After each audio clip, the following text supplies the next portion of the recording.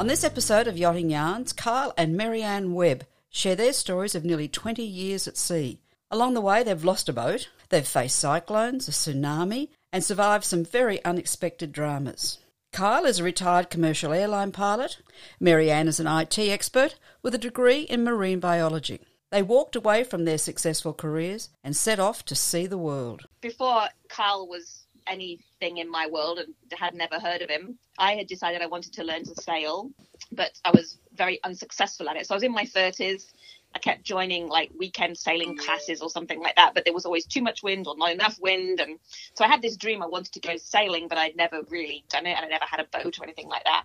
And when I met Kyle, he had a boat, but was on one of the lakes in the US. It's a big lake, Lake Erie. I had done really not much sailing, certainly not big passages and stuff like that. So I remember once we first came together and we both started traveling with his little boat, we kind of just slowly learned together. And I remember our first overnight passage. I remember our first offshore passage. It felt like we were taking these baby steps as we learned the boat and each other and you know, how to sail and everything else. And I remember being really difficult to even be able to sleep or anything like that. Like really seemed like such a big deal. Imagination can drive you crazy, really. But even just things like the height of the waves. When you're used to a little lake, any kind of wave can seem crazy, and then slowly that wave is nothing, and then, you know, your confidence grows, your understanding of the boat grows. So what was your first big trip? Our first big trip, once we sort of left, was we sailed from North Carolina to Antigua, which took us 17 days. And that was the first time we'd ever, sailed to a tropical island and talking with them accents, and things like that. Well, they must be a bit confused because you've got two different accents. They must wonder where you're from. We get that a lot. A lot of people guess Maryanne is from Canada or from South Africa, and I get Canada and America unless I'm trying hard to have a different accent. But. And then strangely enough, Kyle is really good at imitating accents, whereas I'm lousy at it. So when we first met, he was living in the States and I was living in Scotland. But when he would come and visit me, people would instantly believe he was the local and I was the foreigner. Well, that would be a bit confusing. So tell me a bit about your boat. What sort of boat do you have? Our first two boats were monohulls, about the first 6 years, and then we bought a catamaran after that, and we had that one for about 6 years, and then we bought this boat. We've been on this boat for 9 years now, which is also a catamaran. So 2 monohulls, 2 catamarans. Okay, you happy with the catamaran? Yes, we've definitely become converts. After having both, we seem to definitely be sticking with the catamarans. Particularly because it's not just a boat to go like cruising on the weekend or something with. It's actually our home as well. The catamaran gives a lot more living space. If we were ever to kind of go back and live on the land and get a smaller boat, it would probably be a monohull, don't you think? Yeah, I think so. Yeah. Monohulls are a bit more fun to sail, a bit more feedback and feel to them, but it's nice with the catamarans. You sort of up higher and you can get the 360-degree view from the salon when you're in anchorages or whatever, sort of get an idea what's going on instead of just looking at a porthole at the sky and so you know if it's cloudy or if it's sunny or not. But otherwise you got to go upstairs to find out what the weather's like and what's going on. Cruising wise, there's a lot of advantages as well, a lot shallower generally, and for now a catamaran is what suits us just perfectly. So about 20 years ago you decided you didn't like living on land. You decided you want to leave the rat race. Exactly. I think it was more of a slow dawning than an instant realization. I kind of was lucky enough to work in a couple of jobs that had me living in different countries. And from that, I kind of got the travel bug. I love visiting new places. And then while I'd be quite happy to kind of fly around, that's a very expensive way to do it. So if you can just take your home with you and visit all these wonderful places, that seemed to be something that I liked the idea of eventually. But it took us a while to come to that. Initially, I just wanted to cross the Atlantic once in my life, like a bucket list item. And initially, I just wanted to kind of cruise up and down the coast of the States or one little area. Yeah. And then the two kind of ideas melded together and suddenly we're crossing oceans like as a... Yeah. For myself, I kind of realized that life wasn't necessarily things and it was...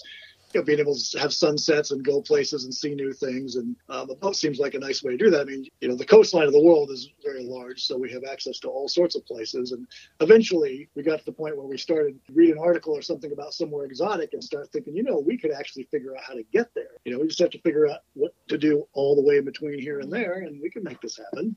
We had a long period of a very big spreadsheet of what steps we needed to do to get us to the goals that we wanted. So we had the dream. And then once we made a plan, it seemed to kind of just click into place really easily. Yeah, you just got to do the plan. You've got to do it. Once you've made a plan, you've got to do it. Really, the hard part is just deciding to do it. Once you've really decided to do it, and making the plan and sticking to it and And particularly like when saving, it's easy to get distracted and think, oh, I want to buy one of these, I want to buy one of these, I want to get a new car and all that. But once you decide this is what the money is for, then it becomes, a lot easier to just say, we're going to save our paycheck this year. 19 years. Which parts of the world have you been to? Have you been to the snow? I read something about you getting prepared to go to the Antarctic. Did you get there? Yes, but not with the boat. When Kyle and I first met, I was trying to work out my next step in life, and I had been offered a PhD in Norway to study species of cold coral that kind of tend to like to grow on the oil rigs out there. So that was kind of interesting. And I'd also been offered to do a PhD in Antarctica, looking at the krill distribution and what was influential for the whale feeding and everything else. So when I met Kyle and decided to give all that up and go off and live in America and start sailing, he promised me that we would get to both those places somehow. So we did manage to sail to Norway. Like, there's no way we're taking a catamaran to Antarctica. That needs a lot more serious, heavy-duty boat.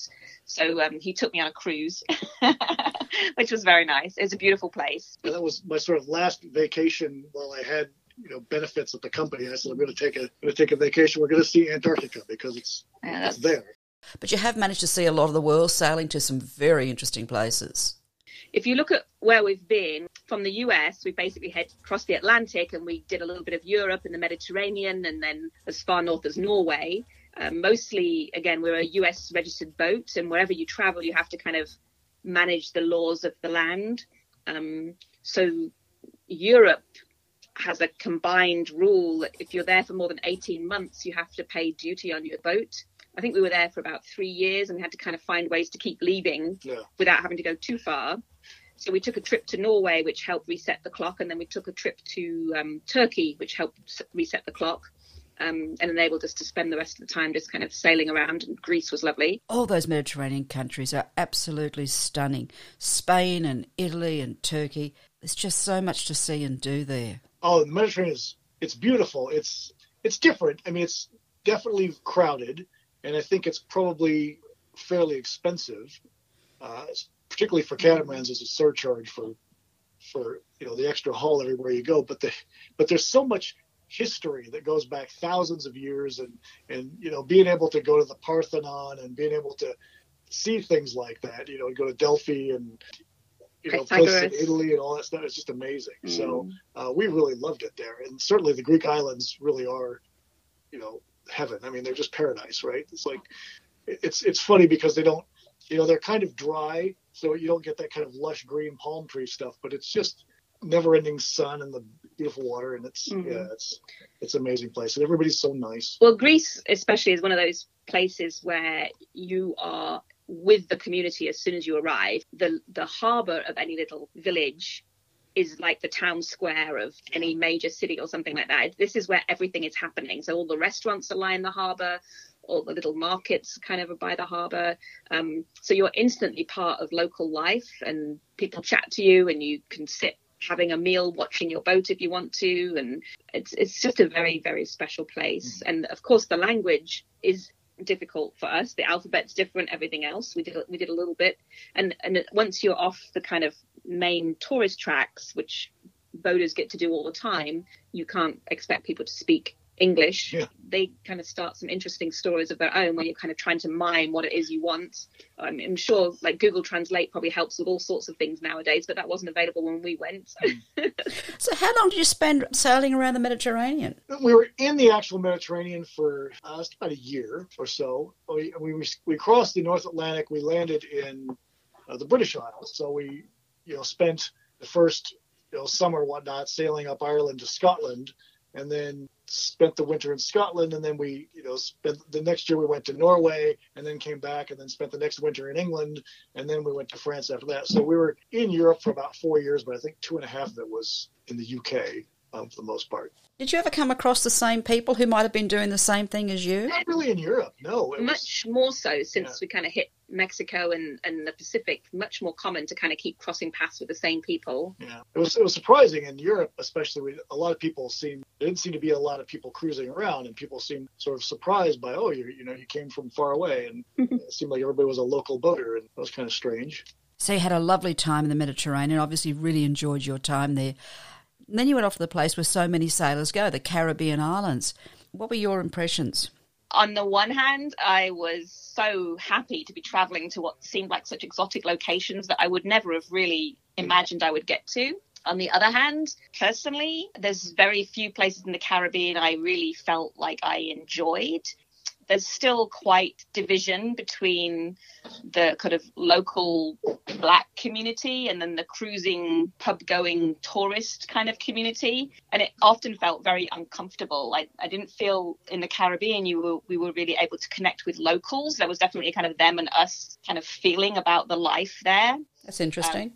Whereas, we've been to places like, the South Pacific Islands, and it's been very different, very much more welcoming, very much more involved in the community. While I love the Caribbean and I wouldn't tell anybody not to go, I think definitely it's not my favorite place. The Caribbean is beautiful, but it's also very crowded, and it's very crowded with tourists and, mostly American sailors. And there's a lot of people that sort of have the attitude that, this place is here for my own personal entertainment. And so, go ahead and entertain me, instead of being in a situation where you're in somebody else's country and you're trying to respect their culture and understand their history and whatnot. I think that caused a lot of the friction that Maryanne was talking about, where the locals are tired of getting treated like they're servants to the tourists. Tourists, for some reason, are acting like they think they're in Vegas or something, and it's not somebody's home. For me, when I visit a new country, it's not just the geography and that's important, but it's the culture and the feel of the place and getting to know the communities. I just feel personally that in the Caribbean, that wasn't really open to us. That community part was never felt open to us. Yeah.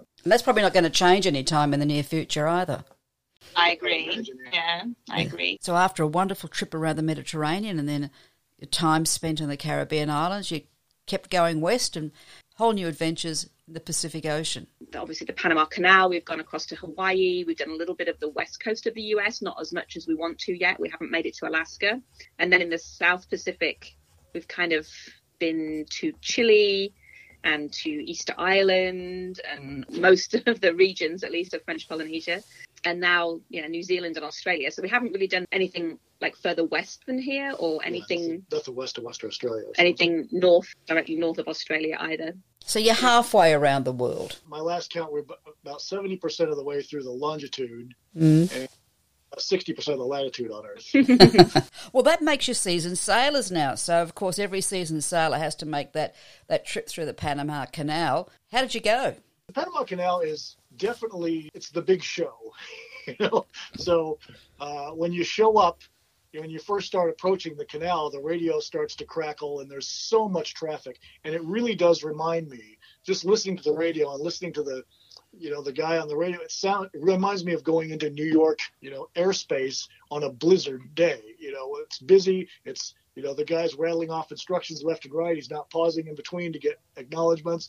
And there's, 70 or 100 ships, and they're all trying to coordinate their pilot times and their transit times and when you're going to pick up this and where you're going to anchor. And then here we come with this little boat, like a mouse walking in, through a forest or something. And they say, you call up and say, I just want to go to the marina on the side. They're like, yeah, just make sure you pass in front of this boat. So your pilot training would have helped you a little bit. It did. It was certainly, it gave me a sense of respect for the people who, control everything on the radio.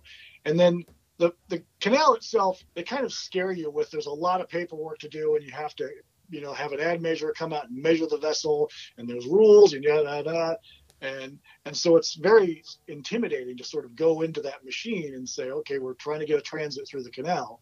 We hired an agent just to sort of help with that, and he was brilliant. He did a lot of stuff. It's not outside the scope of somebody who's normally competent with paperwork, but he knew people that had, like, we hired line handlers. A lot of people use their friends for line handlers. And, boats trade each other and they go back and forth. But, we didn't know when we're going to go through, and we got kind of short notice. So it's like, we'll just hire some line handlers. And it wasn't expensive. I think we paid, $50 a day for each of them or something like that. But they were brilliant because they did this all week, every week, and they knew what to do.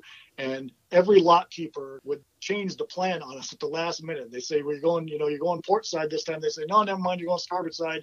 And the line handlers just did it for us. So all I had to do was just drive the boat through the canal, and it turned out to be a very pleasant trip. But I will say, like, the expectation of going through the Panama Canal, we were really quite anxious. We'd read all sorts of stories about how it had gone wrong for people. For most people, it's a very uneventful passage. It's just, inspiring that you're there and you get to do it, but it mostly goes by quite uneventfully. But leading up to that, that's not the story that you hear. You hear the stories of how things have gone wrong, and we were very nervous. And we've done plenty of other canals in lots of other countries, but this was our first canal with the big boys, I guess. And it went perfectly fine, and I don't think I'd have any fears about doing it a second time. Oh, not at all. The whole idea that you're on a bicycle surrounded by trucks, probably the worst part of it. It squeeze you into the canal behind the ship, so you're kind of taking up the extra corner that the ship doesn't quite take up. So you got the sterns of these giant ships or the bows of these giant ships looming over you, and you're down there with your little lines. And definitely when they start moving, it when the propeller wash hits you. And there was delays and whatnot. Somebody had engine trouble in front of us, and we had to wait a little bit. So we finally got to the Pacific.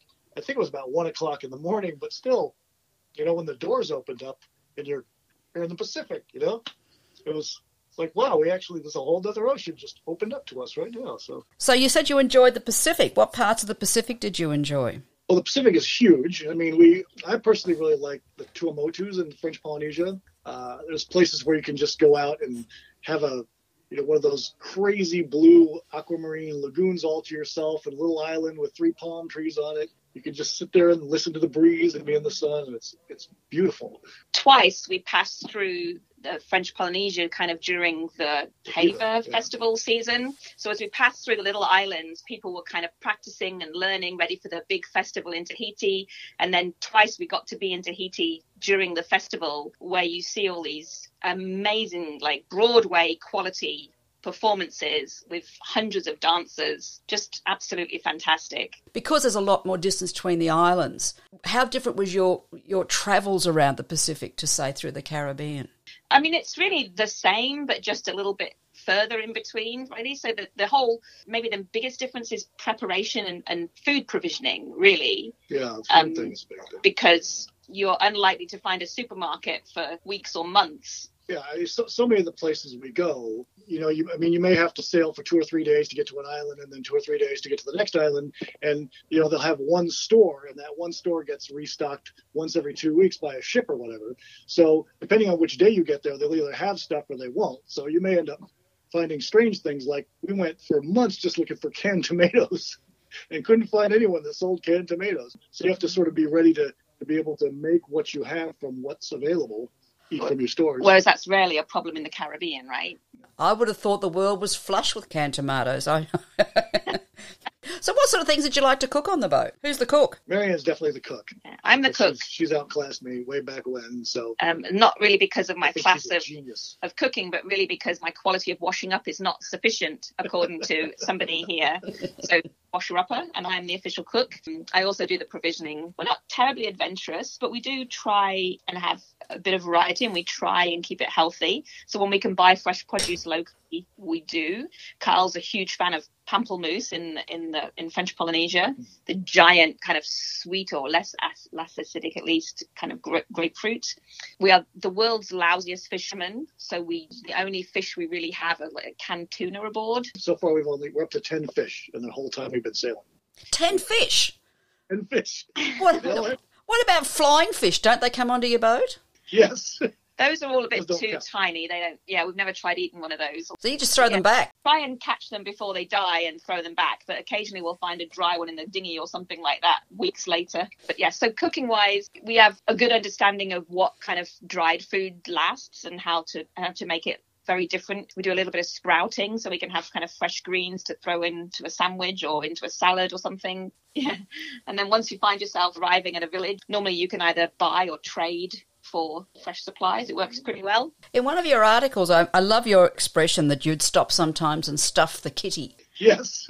Really your savings bank, right? So it was very easy for Kyle to commute from any place that had a kind of major airline route between the US and wherever we went to visit. Almost impossible to maintain my job in these remote places where there was going to be no real reliable internet and stuff like that. So I quit work, and Kyle maintained his job for several years. We'd sail to some new place, and then he would fly off to work, and I would do all the kind of boring jobs, the grocery, the laundry, the little bit of boat maintenance, whatever. And then we'd just keep moving like that. But eventually, you know, it would be wintertime, or it would be some good reason that we can't sail for some period of time. So wherever we found ourselves where it was legal, I would seek out a contract position. So a nice short-term job to put some money in the bank. And pretty soon Carl would already have it spent before I'd earned it. New sail for the boat. It helped me like make friends and have a purpose. And you were living like locals. If you were working there, you'd have been living like locals.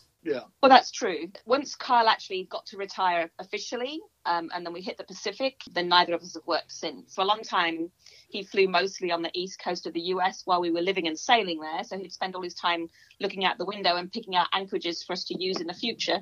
That's handy. Yeah. Earlier you mentioned laundry. I know it's a mundane subject.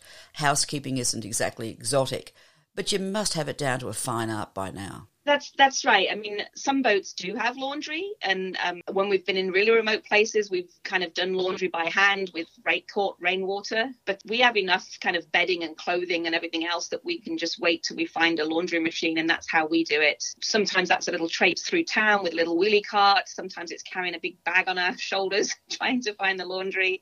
Sometimes it's a service that comes and picks things up and drops them off. And luckily here at the Boatworks, they have free laundry machines for all of their paying guests. So that's a bonus.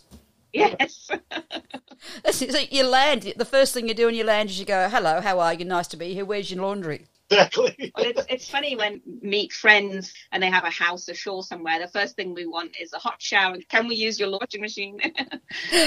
I can understand that whether or not you include an appliance, particularly a big appliance like a washing machine, would have been a big decision when you're kitting out your boat. Yep. That's a choice that each sailor makes, what they're going to have aboard their boat and what they're going to go without. And that's one of the things that we've gone without. But we still managed to survive. Survive and thrive. Now, there's a very interesting story about how you came to be in Australia. Yeah, visiting Australia as a foreign cruising ship is a little bit of a nightmare. A lot of cruisers just bypass Australia for that very reason. We've both been to Australia before by air and love Australia, so we're definitely we're trying to find a reason why we can go to Australia. And a way to do it. Although we're not poor by any means, we're not rich either, and we have a set of funds set aside for our cruising life, and when that's gone, I guess we have to stop cruising. So we're very frugal in our spending, and arriving in Australia, that seemed impossible to know. They'll say things like, the biosecurity people want to come and inspect your boat. They have the right to tear it apart completely, and the fee for that privilege, you'll be charged by the hour for however long it takes them. I'm like, well, is that going to be an hour's work, or is that going to be 2 days worth of work? Nobody's prepared to tell you anything up front. So that made me very uncertain, some unknown expense to visit a country that I'd already seen. And eventually we stumbled across the Go West rally. Yeah. Which is organised by an Australian sailor who just tries to make it easy for people to visit Australia. And he coordinates with all these government agencies, join the rally for this fee, and all of these things will be included in the price automatically. Oh, that's what you want. Exactly. They just average the price out amongst the group of boats, so you know what it's going to cost you. So we decided to hop on the rally, and actually it could not have been better for us. So not only did we join the rally, which is not a typical rally. It's not like everybody kind of sets off and leaves and arrives in the same place or anything else. It's very open, but we chose to arrive at Bundaberg in time for kind of the rally parties and information events, which is all very well organised. John Hembrow does a really good job of it. We went through biosecurity with really just some friendly people chatting to us with no real ripping apart the boat or any concerns like that. So that was... It turned out to take about a half an hour. We also won a bunch of prizes unexpectedly as part of the membership of the rally. So we got a free haul out. So this rally ended up costing us very, very little, if anything, in the end. So we consider ourselves extremely lucky to have come across it. And that was just a random decision to decide that you would do this. This is part of the cruising life, is you just make decisions on the run.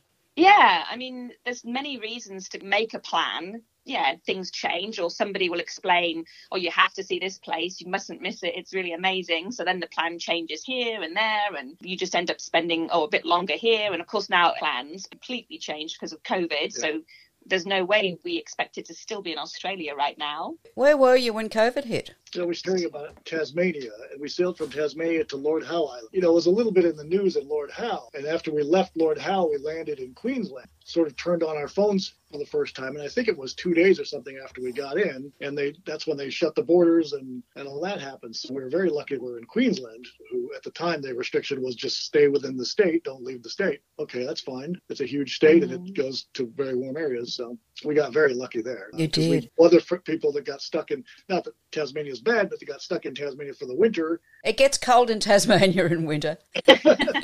We know so many stories of cruises where husbands and wives haven't seen each other for 2 years now because they had separated. Well, one went off visiting family or something, and the other one didn't leave the boat unattended. And we've got people that haven't been back to their boat for 2 years. They've just gone home to visit family, and now they can't get back. And so I'm sure their bills are clocking up like crazy. It's really sad. Yeah. We had planned to go back and visit family in the UK and the US over Easter. Yeah, by air, yeah. And it looked like we could still do that, but we were so nervous that if we did, then we may never get back into Australia again. So we didn't want to leave the boat. So we cancelled all that, unfortunately, all assuming this was going to be a short kind of hiccup. And now it's been well over a year. And looks like going right through to next year too. So, it does, yeah. So you're just going to stay put until it's all over? Well, I guess as long as Australia allows us in, there's a couple of complications. If we are here for 3 years, then technically they decide, well, you're not really visiting anymore, you've just moved here, so now you're importing the boat and owe duty on it. They seem to be being very flexible about that and letting people extend that without paying the duty for now. We haven't quite hit the 3-year period. That'll be in October this year, is it? No, that'll be 2 years in October. October next year. Okay, okay. Hopefully we're good till then, and if we're still here then, hopefully they're remaining flexible. There's a lot of unknowns and a lot of keep filing for visas and exceptions and crossing our fingers and hope they get approved, and so far it's gone smoothly. But at some point Australia is going to say, okay, well now it's safe for you to leave, and then we'll have to work out, well, where are we, where can we go, and what's the season, is there a cyclone that we've got to pass through? So we'll have to, we're kind of expecting at some time we're going to have to work all this out, but we're more than happy to stay here. We feel very safe. We're supporting the local economies, and long may it last, really. It's a beautiful place to be stuck. And warm. Yes. Yeah. So tell me about the decision to circumnavigate Australia, which is something that I think must be just amazing. Well, we were originally sort of planning on leaving via Indonesia and then crossing the Indian Ocean. So, going over the top and crossing the Indian Ocean. So when COVID happened, we thought, well, we're not sure how long this is going to take. We'll just keep going that direction generally, see what happens. And then once we sort of got, into far north Queensland, it became apparent that it would not be a good idea to be leaving. Our choice became, well, we can turn back and sort of bash our way to windward, back down the way we've already come, or we could just keep going and try and go all the way around, because it should work out that by the time we get around to, southwestern Australia, it'd be a good season to be going under the bottom, so we can come back around and try again next year. And we kept sort of Northern Territory open their border, where we got a permit for that, and then Western Australia, it wouldn't open, and finally we decided we're running out of time, cyclone season's coming, we're just going to have to bypass Western Australia entirely and sail from Northern Territory to South Australia. That's what we had planned to do when we left Darwin, and then we had a rig failure that caused us to divert to Exmouth, and then they let us in. We had quarantined and everything else. They said, well, since you've been here, you can stay. And then we got to see some Western Australia too, so it all worked out very well for us. But Kyle has a history of liking to circumnavigate places. So when in our early days of sailing, even in the little sailing dinghy that he has, he'd pick a little island and he'd want to sail all the way around it. So I think his first one was a little island called Tippity-Wichity in the Chesapeake Bay in the US. And then just before we got to Australia, we'd circumnavigated the New Zealand, which is something most people tend to not want to go that far south. We were feeling quite happy with ourselves. So when we had the opportunity to circumnavigate Australia and add that to his little list, it was hard to stop him. I have verified that it is bigger than New Zealand, despite what the Kiwis say. How long did it take you to circumnavigate Australia? I think all told it was about 14 months. That's a big trip. Yeah. The first trip down, we went down in the East Coast, and then we circumnavigated Tasmania before we went to Lord Howe and everything. So by the time we crossed our line again in Tasmania, it had been 14 months since we'd been there before. Well, how did you find the trip under the south of the country? Because that can get a bit wild down there. Yes. I'd say generally the wind is pretty much double what's always forecast. So, and it's cold, but we've been able to pick our weather windows pretty reasonably, and we had tailwinds for the most part. It wasn't the kind of sailing where you'd want to be out on deck and, enjoy the sunshine and whatnot. It was very cold and we were wrapped up the whole time, but it's beautiful down there. It's just beautiful country down there. It was well worth it. We've done a lot of long distance passages. Our longest passage to date was 46 days at sea. So the prospect of spending a week at sea or whatever to cross that bight didn't seem so daunting. Perth is beautiful, isn't it? I know Perth quite well. It's a lovely place. Yeah, it's one of our favourites for sure. We took the boat to Fremantle, which is just outside Perth. And that was another really warm welcome, right? I mean, the Fremantle Sailing Club famously gives all visiting yachts 5 nights for free when they arrive. And they're encouraged to kind of hang out and share their stories. A reasonably okay walk into town to get the train into Perth, so you can have the city life and the kind of the small town feel as well. There's so many beautiful places. Did you go around Rottnest Island? We did. We did. I think we were at Rottnest Island for Christmas Day or something. Yeah, Christmas Boxing Day. Yeah. It was, I guess that's the busy season. And poor Kyle's back decided to play up then, so I got to explore most of it without him. But yeah, he obviously got to see the quokkas and just really enjoyed it. So what sort of places did you pull into on your trip around Australia? All sorts, really.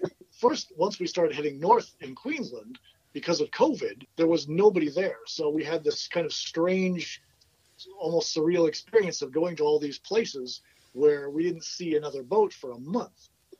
And we were the only visitor there, and it seemed like a lot of the sea life was, sort of not so weary of too much human contact as you'd expect, things like that. Some great experiences. We generally tend to avoid time in marinas. Some cruisers like to pick a marina and stay there for the season and make that area their home. We tend to like to find a quiet anchorage that nobody else frequents. We tend to kind of seek out the peace and quiet rather than the kind of pubs and really both like those rare out of the way places. But of course that doesn't mean we never go to marinas. It just means that when we do go to a marina, it's normally because we're trying to connect with some mail, or we've got a big load of laundry to get done, or anything else. So normally when we arrive in a marina, it seems like all work and no play, and I can't wait to get back out to some kind of quiet island again. That makes sense. That's just the way we choose to live our lives. But we tend to seek out the places of beautiful nature, but deliberately. And of course, there's lots of chunks of Australia where there isn't any communities and cities and towns and stuff. But places like Magnetic Island, I really wanted to go, and I really loved it.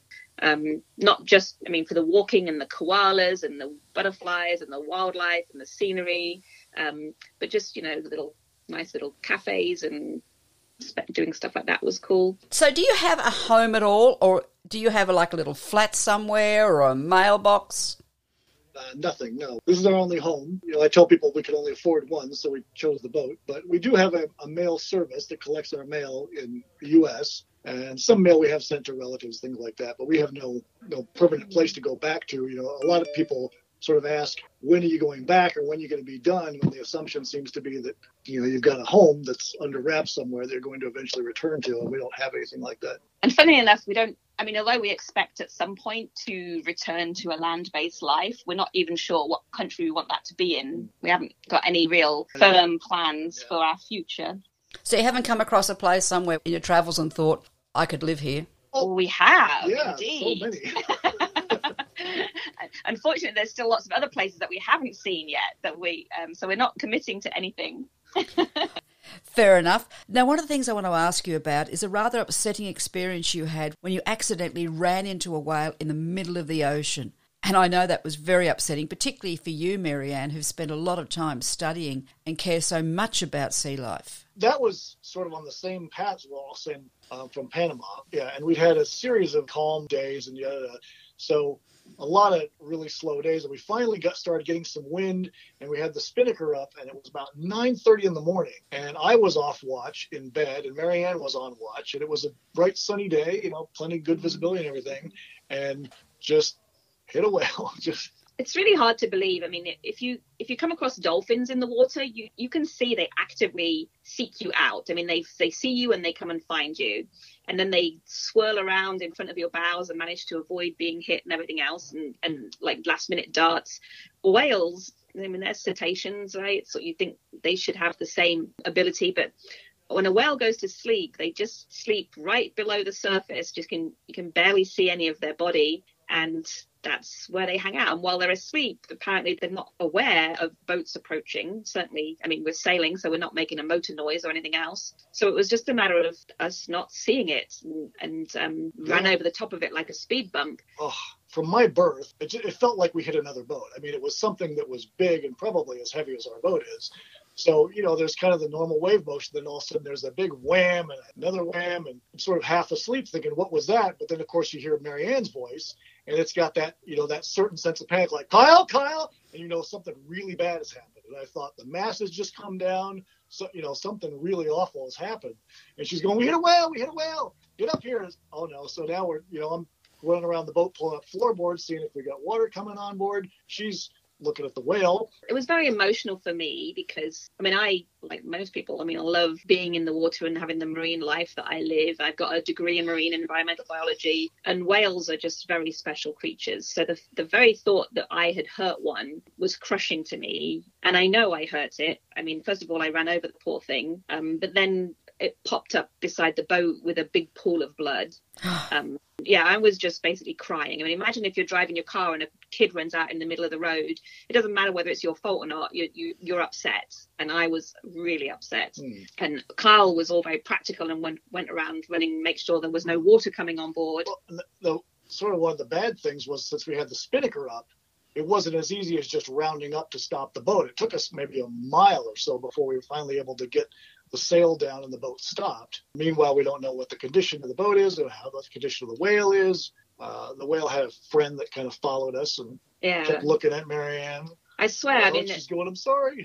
I mean, I know there was the one whale I hit, and I believe they were part of a couple or a pair of whales. I don't know if they were the same sex or whatever, but one of them followed us for some time after the incident. And like followed us, like literally like lifting its head out of the water and making eye contact with me. And all I could do was apologize. I was like, I don't know what I can do. Say I'm sorry, which does nothing, of course. And we were keeping a watch. I was watching. I was looking at the very patch of water that we hit the whale, and I saw nothing. So, well, if it's just below the surface, you wouldn't see it. Yeah, but you kind of assume that if you do the right things, these things shouldn't happen to you. But clearly they can still happen, and that's just a matter of bad luck. So now, whenever we're on a passage, especially at night, and I know there's whales around, you can hear them spouting or whatever, instead of being all excited like I used to be, I kind of still get a bit freaked out. It's like, oh no, go away, whales, go away. The whale incident was just one of a handful of dramas that Maryanne and Kyle have faced over the years. In the next episode of Yachting Yarns, we discover how their first catamaran was written off in a storm, how they survived the devastating Hurricane Sandy in New York, what happened when they were caught in a tsunami alert, and how they almost lost everything off Tweed Heads in Australia. And don't forget, you can see some of Kyle and Maryanne's photos on the Yachting Yarns Facebook page. I'm Linda Woods. I'll see you next time.